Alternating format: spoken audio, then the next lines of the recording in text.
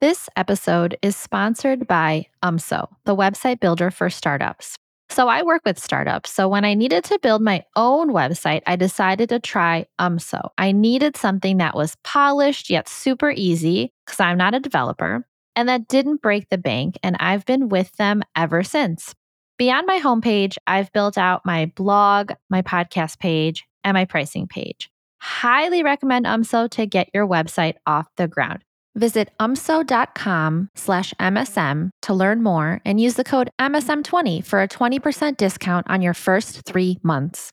Hi, everybody. Great to be here with you all again. This is going to be something a little bit new. I always like to play around with different ways that I create episodes. So I brought on a customer. I brought on somebody that I have worked with and that has gotten value. Hopefully, we'll talk about that, has gotten value from working with me. And I think this is going to be really good because a lot of folks are probably sharing in some of the challenges and some of the obstacles. And this is like a nice way to connect to somebody and understand how they're able to overcome some of these challenges and learn and get better at stuff and like answer some of the questions that you've had. So everybody, I want you to welcome Matt Barinholtz onto the show. He is the founder of Future Makers. I'm saying that as if people can welcome you. Like there's like going to be clapping on the other side. Oh, amazing. Matt, thank you for joining me today. I appreciate the invitation. And I also appreciate how transparent you're being about this. I can't assume what it's like to have produced over 100 episodes of a podcast that really is helping people solve real challenges. But I can at least speak to, you're also a phenomenal coach. You're a great listener. You get where we are coming from as an organization, and you also make a great connection with me as a person. So let's just start there. Things work, and I'm curious how I can help you here. Well, great. Okay, so I super appreciate that. I want to tell people more about Future Makers, which is the name of your company. You're the founder of Future Makers. Future Makers sparks playful hands-on learning for a future fueled by makers. Those makers are kids, students in classrooms, in schools. So you're in education, your industry is education. You've created these really cool machines that students can make in the classroom. And then I think you can actually keep them, right? That's the whole idea. Yeah. We're all about hands-on social emotional learning. And if that's a new idea for some folks that are listening to this, think about the things that when you're going to work every day and you're having challenges with people that you're working with and you're trying to solve problems or you're trying not to bring it home and you're trying to sort of work through like really, really big frustrations or really big new things that are hard. Well, so now step into the shoes of a fourth grader who not only is trying to navigate sort of all the social ins and outs of being a fourth grader, having come back to the school, it may be for the first time this school year, being a fourth grader, let alone being with other people. And now we've got to do all these things and write all these things and keep all these appointments and submit all these deliverables. And now on top of that, you're asking me to make a thing and the thing needs to work. And I'm going to be graded on this. This is part of my performance evaluation. There's a little bit of stress involved in all of that. Absolutely. And if you were a person when you were little who loved learning by making things or doing things or getting up and moving around, or even not, if you were someone that really was curious about how things worked and you like to play and collaborate with other people, we make that. That's what we do. And what we exist to sort of help educators spark play first and then learn.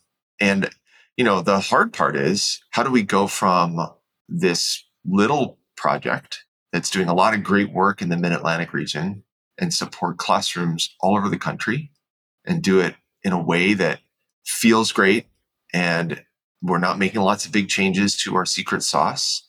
We're telling the story honestly every time, and we're listening for what people are curious about and not adjusting every single feature and what we're like. We're a restartup. And without getting into a lot of other stuff, before 2020, we were teachers that went into classrooms to help other teachers be really confident about using tools and materials with their students because it's a little scary to be a teacher to do that. Now we weren't able to do that for a while, and we learned that we can do it without having to go there. And it has to do with making amazing experiences that come in a bag. So that's my pitch. Yeah, you said you're a restartup, which is cool because you're founded in 2011 and you're kind of in this mode of, okay, we're trying to now go a different direction, right? Yeah. With these machines that you're building for the students in the classroom. And Yeah. so I was one of Matt's coaches.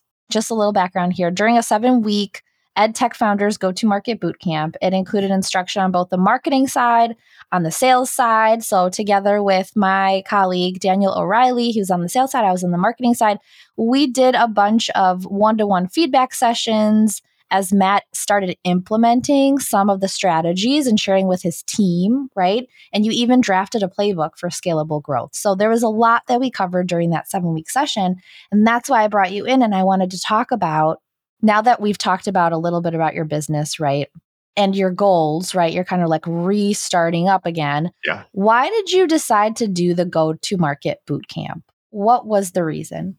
I was telling myself this story that if I could only just hire some outside people to help me with sales, everything would be fine. And I ran around with that in my head for a couple of weeks and Googled and talked and asked and searched and eventually couldn't find anybody. And then randomly came across Fuel K-12. Yep. Yeah, Fuel K-12 and the boot camp, which I was calling sales camp to all the folks that I work with. And basically hit up Dano and said, hey, Dano, can your folks do this thing for us? And Dano was like, great idea. You're not ready. We're not ready to do this together. It would be really great, though, if you had a way of putting it all down. In fact, I've got a solution for that. We've got this boot camp. I think you're a perfect candidate for that. And I went, I'm real down with that. I would love to build it instead of sort of criticize someone else's building of a process that doesn't naturally fit or understand or is based on, 8 or 9 or 10 years of experience. So I absolutely said yes. It's one of the very few things as a founder I've said yes quickly to. I'm not a huge fan of bringing in a lot of outside help for economic reasons, I'm a visionary. I actually need people that are ready to help me integrate things, do more visionary stuff. There's stuff that I didn't think I could really pull off without doing the work. And that's why I did it. And I'm happy to talk about the work that I did and I'm still doing. Yeah, let's talk about that. Let's dive into the go-to-market bootcamp and how you were really looking for something. You were trying to hire people, for your sales side, but then you talked to Dano and he said, what you need is this bootcamp. Yes. What do you think the biggest value came from the bootcamp? What was it? Being able to talk with my team in an informed way about what I didn't know. Being able to really list the things I was completely unfamiliar with. Again, I'm coming from education and I'm coming from service. So we served a discrete geographic area. We didn't have SDRs. There was no account executive. There was me and some other people that were really great at executing programs. We're not a nonprofit. We're not sort of operating, the good intentions and good graces of other people. We're really trying to build a sustainable and growing opportunity. So I needed to be able to tell my advisors now and the folks that work with me on my team what I'm missing, what we are missing. I got a framework. There's discrete things like here is approaches to what a conversation looks like in your first call before you hit LinkedIn and make a second call and another email. And I got very, very discrete suggestions that I can modify based on how I've been implementing, all the way up to, hey, let's really think about the personas that you're not just marketing to, but you're communicating with and selling to. And who are the people that are in between you and them? And how can you really understand relationship building instead of sell, market. It's really been very formative. And something I would really want to say now is there was another podcast that I'm not remembering the guest because there's 100 of them and I listen to a lot. But the idea of a category, defining a category, I realized in the process that we may be defining a category, which sounds insane. It's like megalomania is setting in. No, actually, No, it's not insane at all. Was it my podcast? This is you. And it was mentioned most recently on the most recent one that I heard with, I don't want to get names wrong, but it's the person who is really talking about, how are we moving people from social platforms into our platform? And Anthony Kanata. Yeah, who defined the category of, really understanding what customer success means. That's amazing. And so I was able to sit and talk with people on my team and go like, what category are we in? Oh my gosh, the podcast helped you to have conversations that were lucrative for your business to talk to your team about? Wow. What do you know? That's amazing.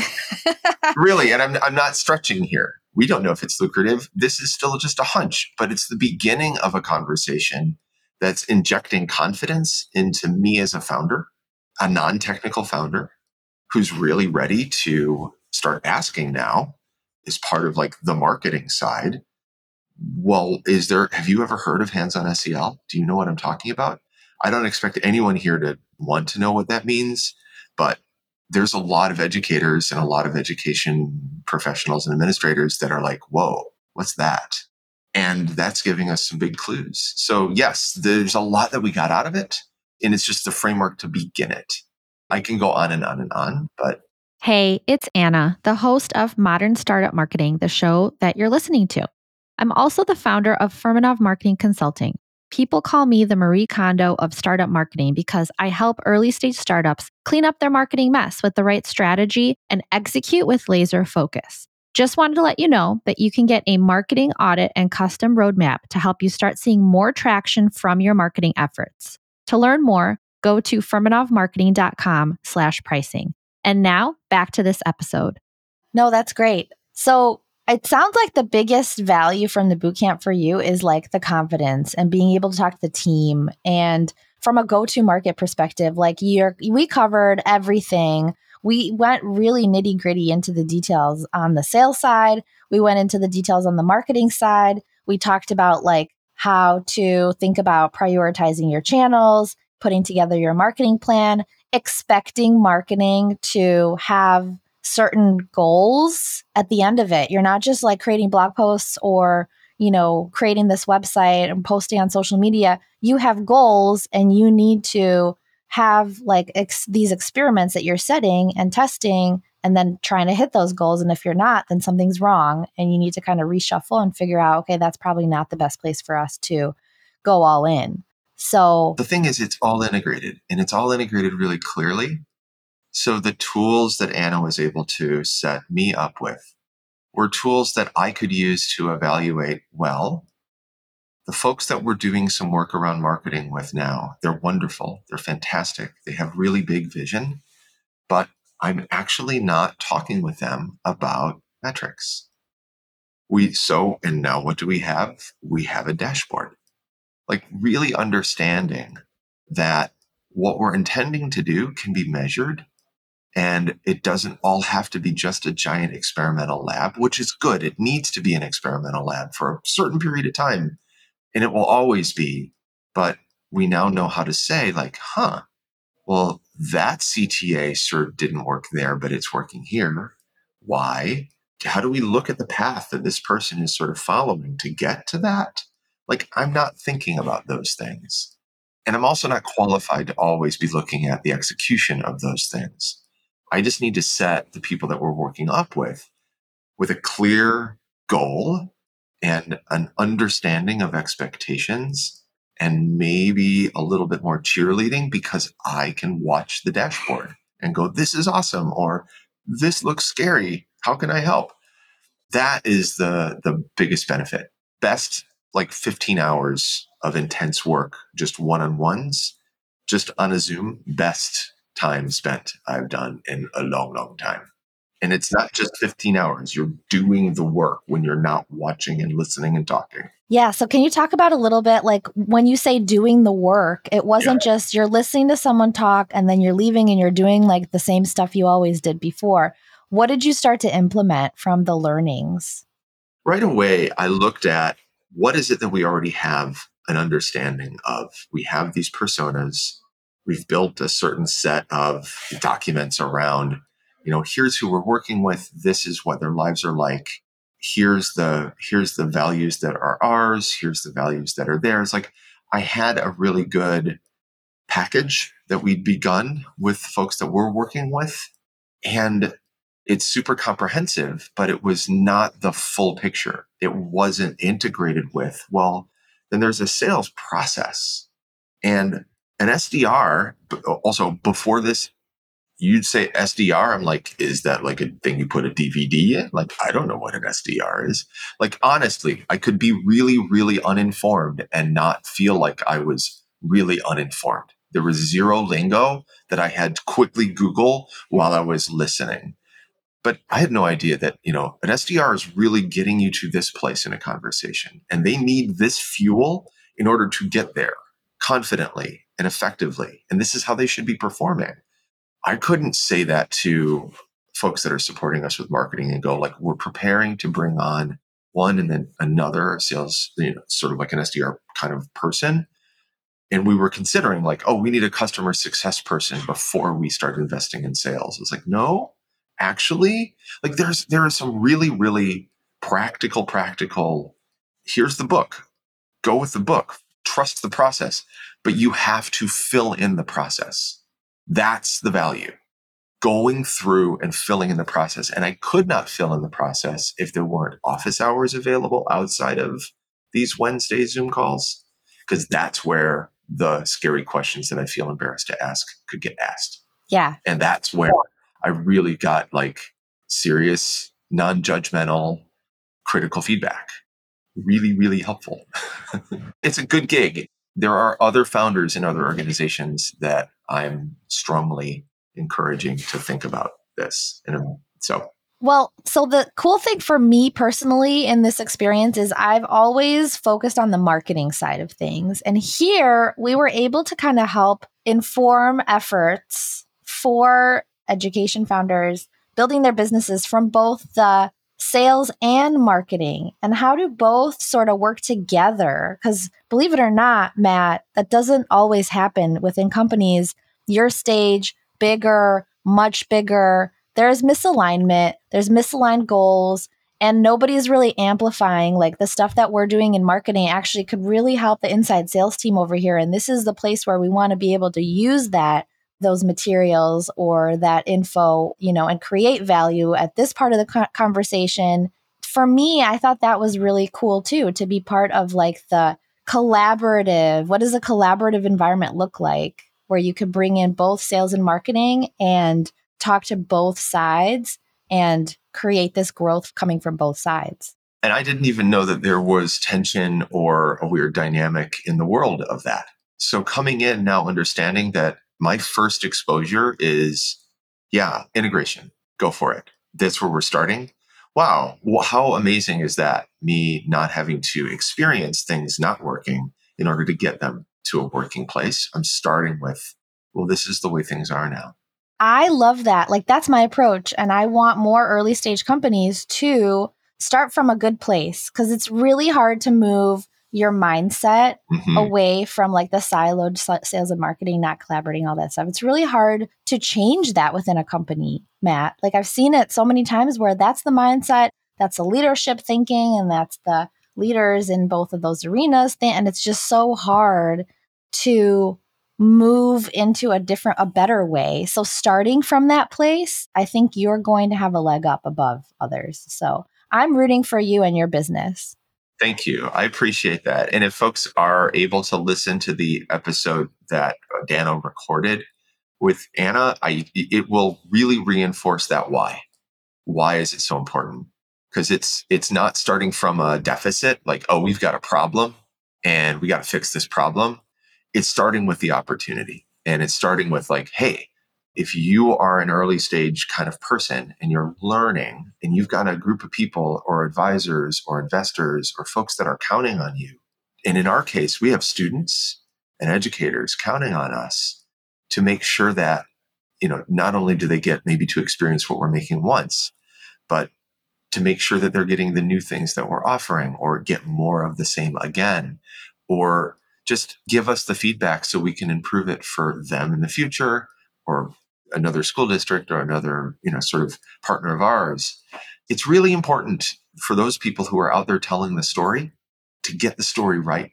It's not all going to happen in the delivery of your amazing app, product, service, etc. It happens in the relationship. And honestly, most of those conversational relationships are with people in sales. And most of the information that those people in sales are using, in my experience, my limited experience, but now I'm knowing where to look, is not coming from the founder. It's coming from listening to the users. And that listening to the users is going through marketing. So that story is refined and clearer. So we all can tell it honestly and accurately. It's a big deal. It's really formative. Yeah, definitely. And that episode that you're referring to with Dano that I did is episode 117. If people want to check that out, it's just half an hour long. So you can hear more about the marketing and sales alignment and what are some misconceptions, what are some still problems between the two functions and how can they work more collaboratively.